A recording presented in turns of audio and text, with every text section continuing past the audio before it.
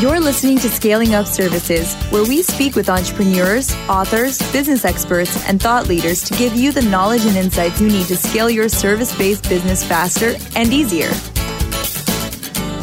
And now, here is your host, business coach Bruce Eckfeldt. Are you a CEO looking to scale your company faster and easier? Check out Thrive Roundtable. Thrive combines a moderated peer group mastermind, expert one-on-one coaching, access to proven growth tools, and a 24/7 support community. Created by Inc. award-winning CEO and certified scaling up business coach Bruce Eckfeldt, Thrive will help you grow your business more quickly and with less drama. For details on the program, visit eckfeldt.com/thrive. That's ECKFELDT.com/thrive.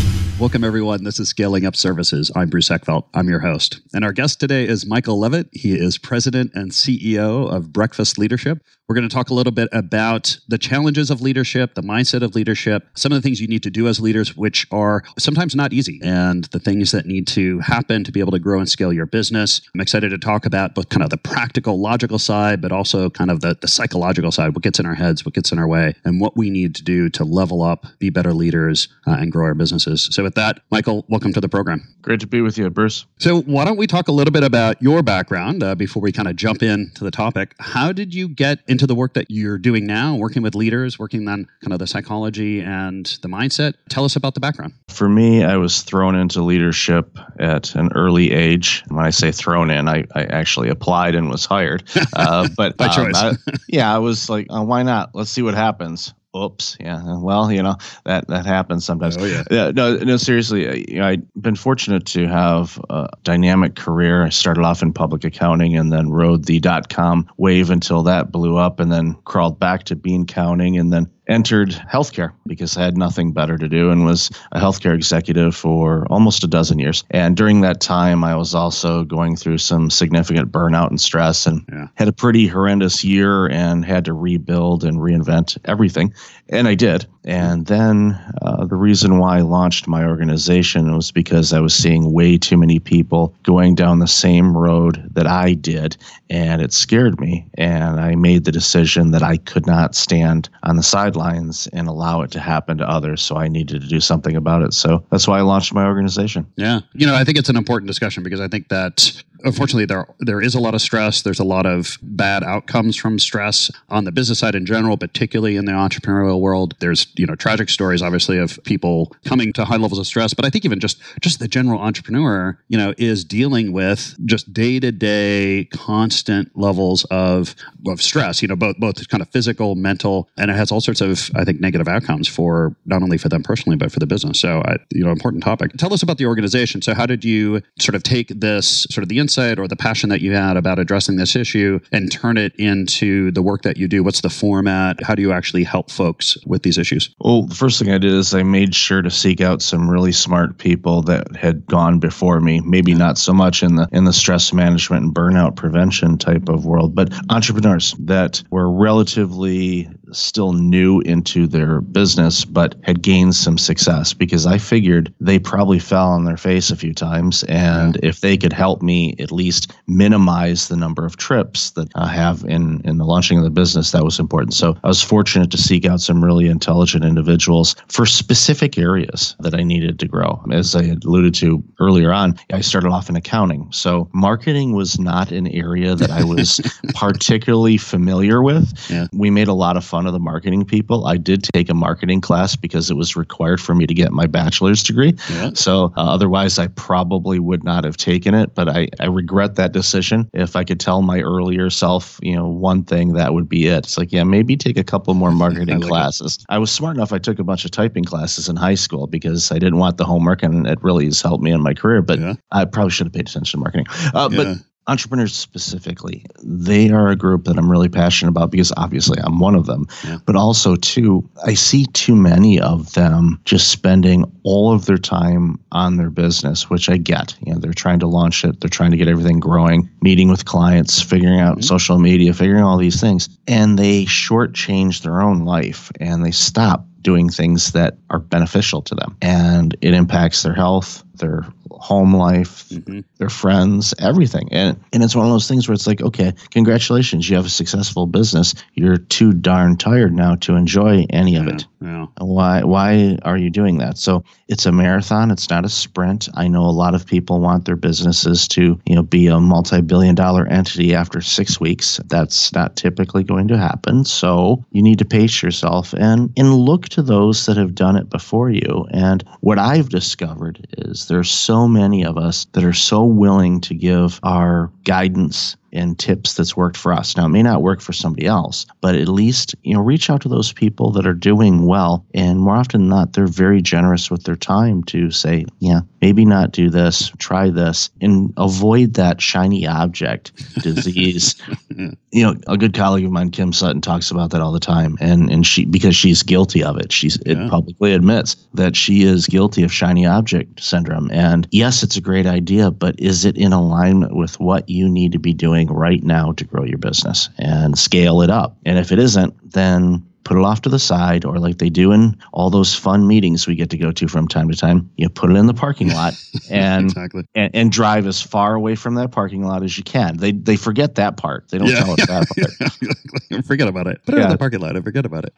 Let's just talk about stress a little bit, because I'm always kind of curious how people kind of define or categorize or kind of analyze stress. When you look at, or when you're working with somebody, or you're working with an entrepreneur, or working with a leader, and you're trying to kind of assess how kind of quote unquote stressed they are, what are the things that you're looking for? What are the things that, from your point of view, kind of define or qualify or indicate that they are under a high level of stress? Oh, for me, I ask them, what has their nutrition been like lately? Is it different from what it usually is? How's their sleep patterns? And one of those exercises that I do with groups and in individuals is I have them take a sheet of paper and draw a line down the middle of it, a vertical line. And on the left side, I want them to write down everything that they do that they really enjoy and love, whether it's a favorite coffee shop, vacation destination, going to a sporting event, anything, things that they really love doing. And after, a couple sheets, I have them, okay, now this is as complete as you can think of at the moment. Great. Okay, now on the right of each of those items, I want you to write down the last time you did them. And 100% of the time, or at least 99% of the time, I usually hear groans, or I see eye rolls,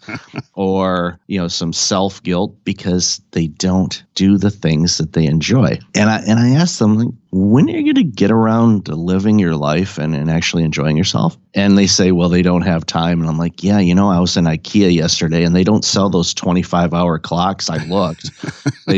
They don't exist. So we all get the same clock. Some are digital, some are analog, but it's the same 24 hours. Yeah. So you have to build in some time to do this. No matter if you're a single individual solo entrepreneur trying to build this business, you're trying to cover your rent and food. I get it. Believe me, I know all of these pressure points, but you have to do things that you enjoy. And I look at these lists, and there's a ton of things on there that either cost nothing or under $10.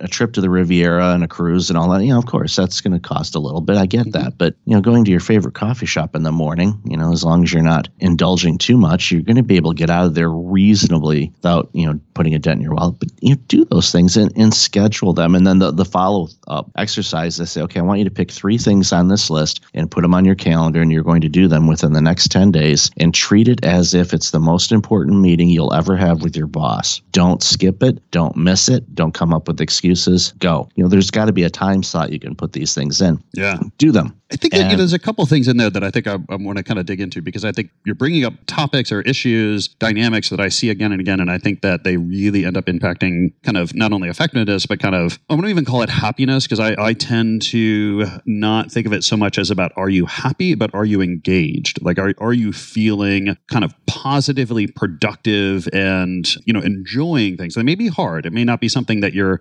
is quote unquote fun or happy, but I want to make people feel engaged in the work they're doing. But this idea of money, I think, is a really important one. And yes, if you're going to put, I want to travel by private jet to Ibiza and, party for a week, it's like, okay, yeah, that's going to cost a lot of money. But there are things you can do day to day, just shifting how you do something, whether it's, instead of having this meeting, in the conference room, go for a walk and have the meeting, right? And it completely changes changes your engagement or your sort of enjoyment of something, you're still getting the work done and there's no monetary shift there, but there are choices that you can make about how you do things that are going to drive kind of more satisfaction, more engagement in your day-to-day. And I think that's a really missed opportunity. I think a lot of people kind of are focused on this. Well, the things that I need money to do versus just things that I, are not a money factor. They're just a choice about how I choose to execute on this. Yeah, exactly. And going for a walk for lunch or picking a different lunch place, for example. I'm fortunate, where my office is in downtown Toronto. I mean, there's no possible way that I can eat at all the restaurants that are down here.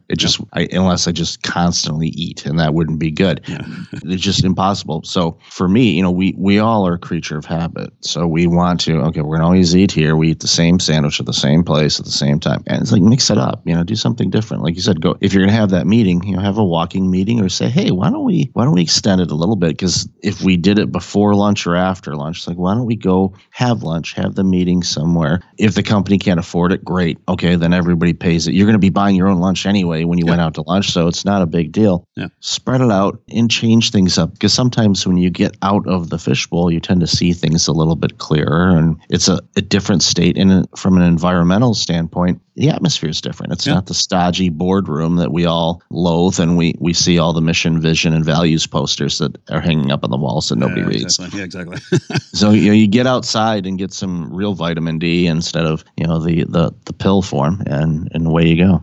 Yeah. And this whole idea of I like the idea of the list of having kind of writing down all the things. The thing that I find, I think I personally do it, and I certainly have the folks that I work with, is kind of this idea of do I want to do this or do I have to do this? And the more things we can kind of get into that I want to, like it's a choice that I make. Like I think there's a big difference between someone who is working really hard, long hours, really intensely, like really putting all in on something that they want to do versus someone who is burning out because they're slaving against a list of things that they really don't want to do. They feel they have to do. I think there's a big difference between those two lists. I mean, from the outside, it may look like the same person working really, really hard, but I think internally, I think the mindset or the, how it's impacting them, psychologically can be quite different. And I'm curious on your take on that as someone who's sort of dealing with folks in these intense situations. Oh, I agree 100% with you on that. It's a lot of times, and this is something where organizations and employees need to communicate better on, is finding the sweet spot. Now, work is work.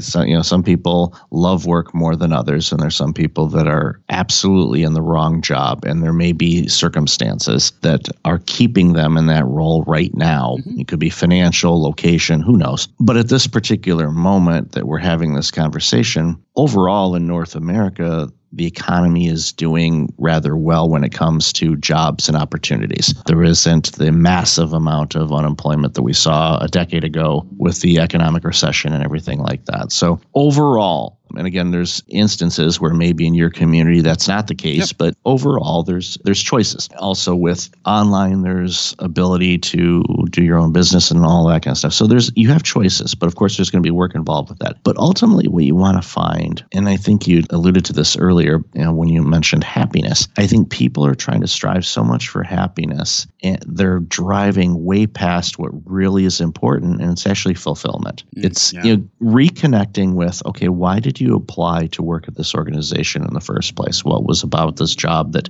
enticed you? Try to get back to that. Look at the organization. Again, could be small, could be big. If you're an entrepreneur, it's the same thing. Why did I launch this business? Why did I feel that I was going to make an impact by doing this business? If you launch this business purely on, I'm going to be rich, reconnect with that and make sure that it's actually right for you. Because in order for you to get quote unquote rich, you need to offer something that is going to be beneficial to others and something that you enjoy doing. Because if it's like running through mud, you're not going to hit those levels because you don't like doing it. And when you get into that situation, it's just going to bog things down. It's just going to pile up and make things worse. And this is where the stress builds up and burnout can come in, is when you're constantly fighting against it, other things in your life start to get irritating. It could be relationships. It could be all kinds of things. And next thing you know, your fuse gets shorter and shorter. And all of these things start happening as a domino effect, and you really start struggling struggling. And again, you got to refocus on things, and you have to focus on what you say yes to and really, really focus on what you say no to. I like to say no is a complete sentence, and you need to be comfortable with that. And too often people aren't, because either A, they're a people pleaser, B, they are afraid of what the other person is going to say, whether it's their boss or a loved one or friend. Or you have to take care of yourself first, and saying no to the things that aren't in alignment with what you need to be doing right now is crucial. And we have to give ourselves permission to say no more, or return to our inner toddler, because they say no all the time. I have an 18-month-old, and that is his favorite word.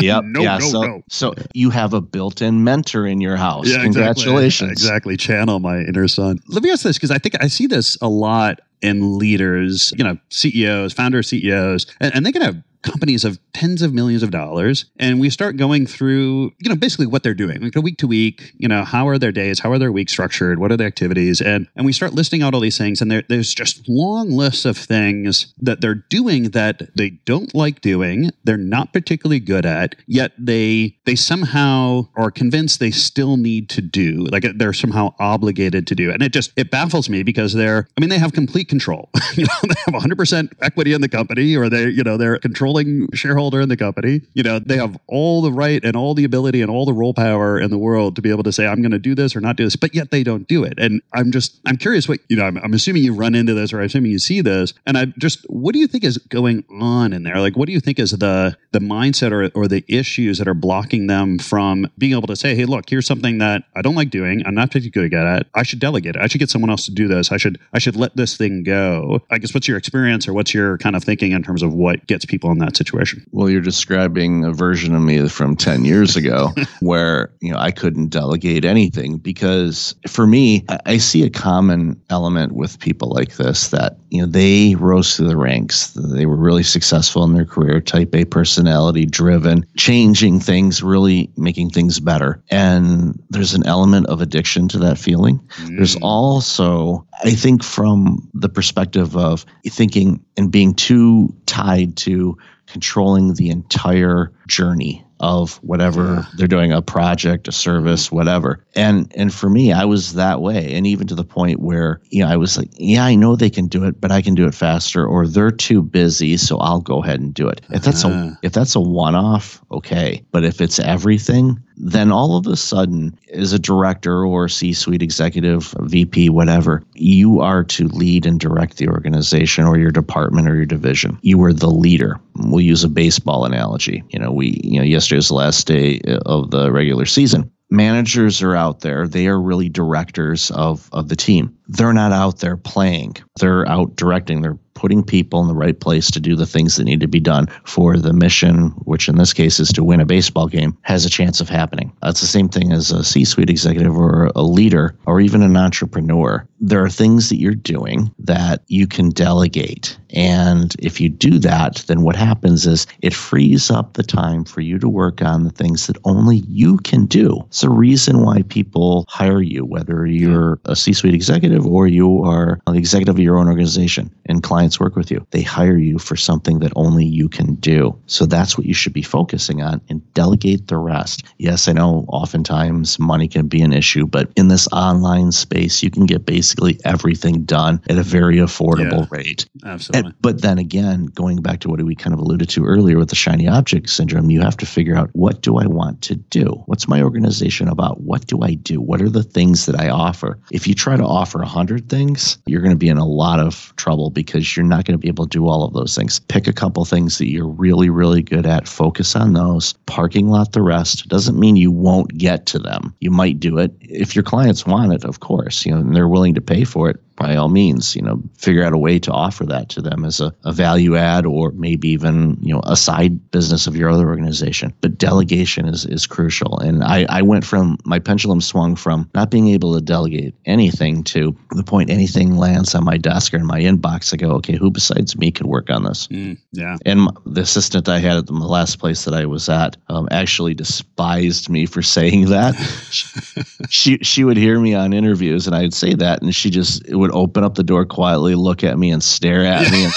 Evil eye. And then slowly close the door back. And I'm thinking, I'm kind of afraid to open that door now. Yeah, I'm not sure what's on the other side. Yeah, exactly. And I think you touched on an interesting one, which I do see reasonably frequently, which is, I think I kind of get into this mode in, with the folks that I work with of thinking it's a skill thing. So we go into like, okay, well, so how are you delegating? And we kind of go through a delegation strategy and, how do you have the conversation and who you're delegating to? Like, it's kind of like a tactical issue. And what ends up happening is then I kind of ask this question of, okay, well, so if you delegate and you free up your time, what are you going to do with your time? And they end up looking at me with this blank stare. And I realize that is the problem, is that it's not so much, they may not know how to delegate effectively, but it's not so much about that. It's more of they don't know what to do with their time. And so it ends up becoming this kind of ego, kind of fear thing where it's like, well, they don't want to give up the work because if they're not doing the work, they're not sure what to do. And now they don't have value or they're not creating value. And so it ends up becoming this, it's almost like an addiction issue, right? It's like they're kind of addicted to the work they're doing and they can't give it up because they don't have something else to go to. And it really becomes a conversation of, oh, okay, so what do you need to do next? Like, what's the next level of the company? Strategically, where do you want to go? How do we set some bigger goals? Creating kind of pull to get them into these other tasks to allow them to give up. Because otherwise I find that they won't give them up. They just won't give up tasks if they don't know what they're going to do with their time. Yeah, that's the thing. They're spending so much time doing things that they don't have the opportunity to look forward to see, where the organization will go. To date our conversation, there's been discussion about a potential recession. The indicators aren't there yet, but anybody that paid half attention in econ class in college knows that they happen. They come and go. We live in a cyclical economy. Exactly. Yeah. And we, of course, I think there's still some wounds from the last one. So I think people automatically default to, it's going to be that bad. Yeah. It may not be. I hope it wouldn't be. But if you were spending time on tasks and the day-to-day type of stuff, it doesn't give you the opportunity to look forward to be able to pivot or look for growth opportunities or offerings or engage with your stakeholders, your clients, just to see, how are things going? Just a check-in type of thing. Yeah. You start adding that to your repertoire, you are going to scale your business because you're spending time on growing it instead of just doing it. And I see it all the time too, where they're like, well, I don't have the right people. Well, there's this thing called, you can either A, train them, B, you can hire new people, can modify. And that's the thing I always tell people, especially if they're leading a team, is get to know the strengths and the areas of growth for those people and interest, because you may find that you have somebody working in a particular division that would be so much better in another one. And all of a sudden your business starts to grow because you just shifted some pieces around. Yeah. And that can be the same thing with, an entrepreneur and a solopreneur. It's like, okay, what are you good at? What are you lousy at? Don't do what you're lousy at, because you will hate it and you'll throw in the towel and you'll say, I'm not doing this. And one of the things that bugs me is when I see entrepreneurs leave their startups so early, is how many great products and services that would dramatically impact our world in a positive way never see the light of day because people gave up too soon. Yeah. And it's like, it doesn't have to be that way, people. You can do it. You just understand, like I said, it's a marathon. It's not a sprint. And do the right things and say no to those right things to say no to, and yes to the things that will benefit you and the people you serve. Yeah. Well, and you mentioned this earlier, and I wanted to come back to it, this idea of if you're growing and scaling your company, is kind of figuring out really what you're going to focus on. I was at business competition, startup competition this last weekend, and I was mentoring one of the teams, and they had a product, a fairly successful niche product in the industry that they're working in. They have sort of a unique approach to it, and they're doing pretty well, and they're getting traction. And then they're talking about this new product that they're developing, which is kind of the more traditional way of dealing with the situation. And they're talking about how they're going to develop this new one. And I was kind of asking, like, well, why are you developing this new product, which is really the old way of doing it? And like, well, because there's still a lot of people that want this thing, and there's companies out there produce it. We realized we could use some of the things we do and produce it pretty quickly. I'm like, okay, wait, so you're gonna start a 2-front war in your market, one using a niche product product, which you're clearly the leader in.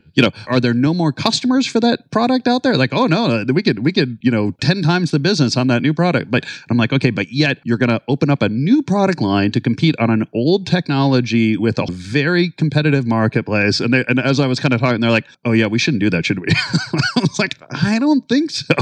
Yeah. But it was just like this desire to like, oh, well, here's another, like, oh, we could sell this thing, or we could sell that thing, or we could have that service, we could add that service. And people just getting so distracted, particularly at the scaling stage. I mean, look, if you're a $100 million company and you're trying to figure out, how to open new divisions and stuff like that, I'll have that conversation with you. But if you're less than $100 million, like doubling down on the things that are working is probably the best thing you can do. Oh, agreed. Because otherwise you start spending all of your effort on all of these things that have no synergies. And then you're stretching your team, and deliverables, of course, are never in alignment. So you're trying to finish this project or that project. The clients are different. Their demands and needs are different. So you almost get to the point where you start having an identity crisis. Yeah, you're schizophrenic. Exactly. You're going to the doctor and getting stress medication because your company decided to completely switch gears on what they offer and offer something else. I saw that growing up. I grew up in Detroit, so I saw GM do that in the 80s. I'm like, you make cars? And we bought a satellite TV business. I'm like, what? What? Something does not compute. I know diversify income is something that you hear people talk about. Yeah. I mean, at a small scale, you're General Motors. You're just a gigantic organization. Why are you spinning your wheels over on this? It doesn't make sense. Maybe try making some cars better. Then you'll sell more, and guess what? Things take care of themselves. Yeah, or at least something to do with motors. Exactly. I can see kind of diversifying around a core competency in a different market, but going to satellites, last I checked, satellites don't run on gas-powered engines. So. No, not as far as I know, they don't. I'm sure it's pretty much all electronically designed and floating in the air, basically. Yeah. What are some other things you can do, or things that you've seen in terms of effective leaders finding that kind of? I'll hesitate on balance, because I think successful people sometimes still are not totally balanced, but at least an integrated kind of work, life, personal, like habits, routines, things that help them be more productive, more successful, in the marathon rather than just kind of the daily sprint that they're in. Yeah, I like to use the phrase, work-life harmony instead of balance. Balance doesn't work other than it being an album that Van Halen released in 1995, And it was funny, the liner notes of that album, there's an egg that's resting on Eddie's guitar neck. And of course, anybody's tried to stand an egg up, it's not going to work unless I'm going to go look at that. Yeah. Yeah, if that egg does balance, I wouldn't necessarily eat it because it's modified. And no, don't do that. I'm not going to get into that discussion. But for me, one of the things that I see people really become a little bit more successful in getting that harmony going is to really track their time. And if they can use a calendar, I use a digital one that's accessible on my phone, on the computer, wherever. Some people use paper ones. That's great. Doesn't matter what format you do. But track how you're spending your time and color code things. So your meetings are in, I like doing meetings in red because that's usually what I see when I get another meeting. But, and then for things that are beneficial to you, that you enjoy doing, self-care or, taking care of yourself, lunch, whatever, pick your favorite color. So use a highlighter, or if you're using a digital calendar, then color code them. Then that way, over a period of time, over a week or a month or a quarter, you can look back and you can look for certain colors and you'll see themes. You'll go, okay, I didn't spend as much time on self-care this month as I normally do, but this was our product launch month. I get it. So you can kind of get ahead of these things from happening. Yeah. In case in point, I did this exercise at the beginning of 2016. I was on 2 boards of directors, part of a very busy healthcare organization, multi-site organization. And of course, I color-coded my meetings. And I looked at my calendar, and it literally was a sea of red. And I counted all the meetings that I had, whether it was internal meetings at the office, board meetings, committee meetings, whatever. In the month of January, I had 54 meetings. Wow. And I said to myself, okay, burnout guy. Yeah, exactly. At least you see it coming. Time for you to eat your own dog food here and adjust this. So I immediately resigned from both boards. and changed some of the internal meetings to say, okay, do I actually need to have these? What's going on with these? So by April, I think there was like 7 meetings, because otherwise it would have just continued down that path. And I thought, no. So you have to get in touch with, okay, how you're spending time. And with the harmony component, that depending on your industry, there are seasons that may be a little bit more chaotic than others. We'll factor that in. Understand that. For me, I know that my autumn tends to be busier just because it's a natural time of year. Everyone's refreshed from summer vacation and there's initiatives. People are trying to get things wrapped up before the end of the year, all kinds of things. So autumns tend to be busy for me. So I know that. So I'm very particular in what I do, how I schedule things and whatnot. And in learning and getting an understanding with that can help you prepare and adjust things to the point where it doesn't stress you out. You know what it is. And you're going back to the point you mentioned before with delegating and freeing things up so you have some more time. There's nothing wrong with sitting in your office for half an hour and not doing anything. Yeah, exactly. It's actually good because you're really doing something. There's something going on in your brain while you're sitting there, not focusing on any particular task, and that's really important time. Yeah, it's the clarity creates opportunities for growth and things that you wouldn't have seen because you're running. Imagine you're driving down the I-5 and you're doing 120.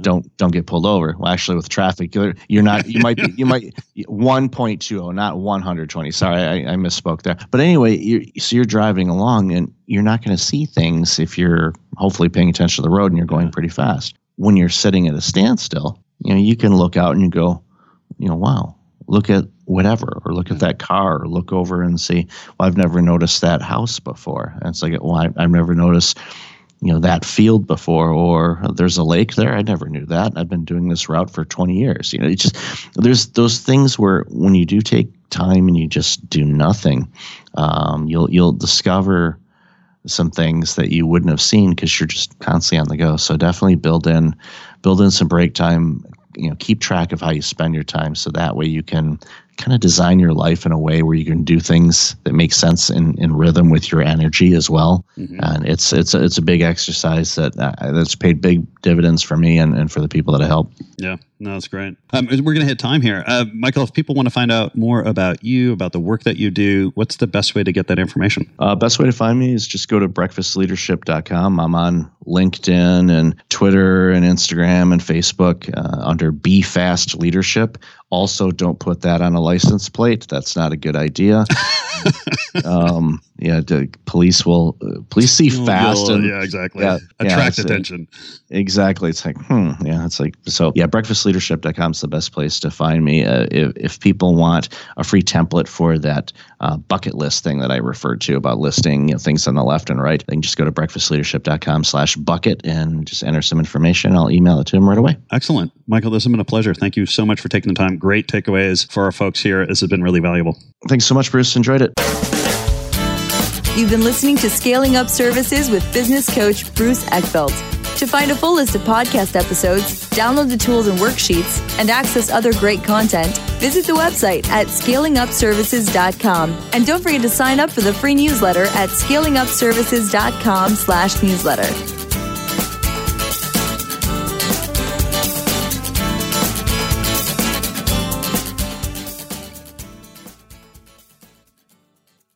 This podcast is a part of the C-Suite Radio Network.